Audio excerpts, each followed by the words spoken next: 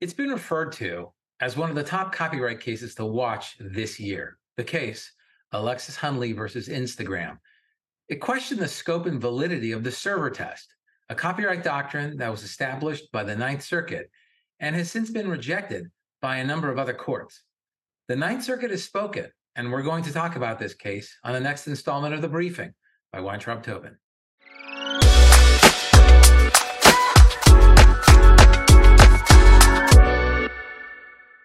Alexis Hunley versus Instagram involved a potential class action claim against Instagram related to its embedding practice. The plaintiffs were two photojournalists whose photographs were featured on websites of various media outlets without a license. Hunley alleged that Instagram provided an embedding tool, which allowed the photos or videos posted on an Instagram account to be simultaneously displayed on third-party websites.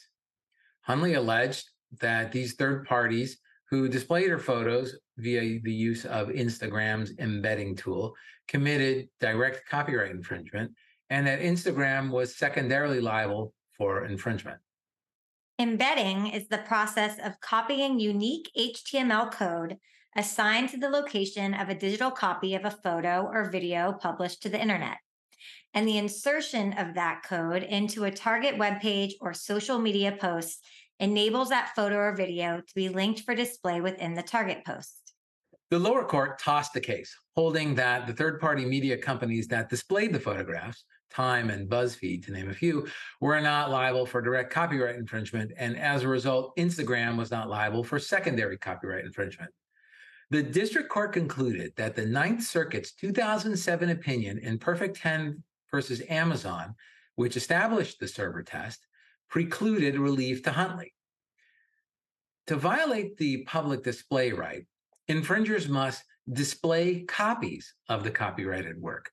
The district court held that the embedding websites do not store an image or video and do not communicate a copy of the image or video, and thus do not violate the copyright owner's exclusive display right.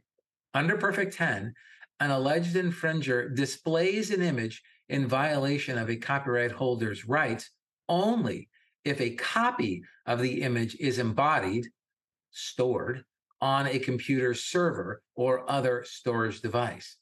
The court concluded that because Time and BuzzFeed did not store the image files on their actual servers, they were not liable for direct copyright infringement. And because there was no underlying direct infringement, Instagram could not be secondarily liable. The court invited the plaintiffs to raise their issue with the Ninth Circuit if they believed the server test violated copyright law. And the photographers took the court up on its offer. In June 2022, the photographers filed an appeal with the Ninth Circuit, arguing for a review of the applicability of the server test. They claimed that the server test was outdated and impractical, and argued that it had been widely rejected by virtually every court throughout the country that had considered the same issue. In their appeal, the photographers argued that the server test is a technological loophole that did not exist when the Copyright Act was enacted by Congress, which has no support or explanation in the plain language of the Copyright Act, and for which no public policy justification exists. The photographers also argued that the district court went well beyond the scope of applicability of Perfect 10. Perfect 10 applied to the use of embedded images in a search engine, not third-party website publishers. The plaintiffs contended that no court has expanded the server test to apply to embedding technology from Instagram or other social media platforms to third-party website publishers. The photographers' appeal didn't quite go as hoped. The Ninth Circuit rejected their arguments that Instagram's embedding tool violated their right of public display, and also rejected all of their arguments for getting rid of or limiting the scope of the server test. That's right. The court rejected Hunley's argument that the server test should only apply to search engines and should not extend to content embedded into commercial websites from social media platforms. The court said that its holding in Perfect 10 did not rely on the unique technology of a search engine, but rather the plain language of the Copyright Act. And the court also rejected Hunley's argument that the server test is inconsistent with the Copyright Act. Rather than address the specific challenges raised by Hunley, the court simply said that it will not consider these arguments in any detail because they are foreclosed by Perfect 10. This is due to the fact that the Ninth Circuit can't overrule its own holding in Perfect 10 outside of en banc proceeding unless there has been a statutory change or an intervening Supreme Court decision. The court also rejected Hunley's argument that Perfect 10 has essentially been overruled by the Supreme Court's decision in ABC versus Arrow. The court noted that Arrow involved a different right, the right of public performance, and not the public display right. And the difference between these rights mandates a different form of analysis.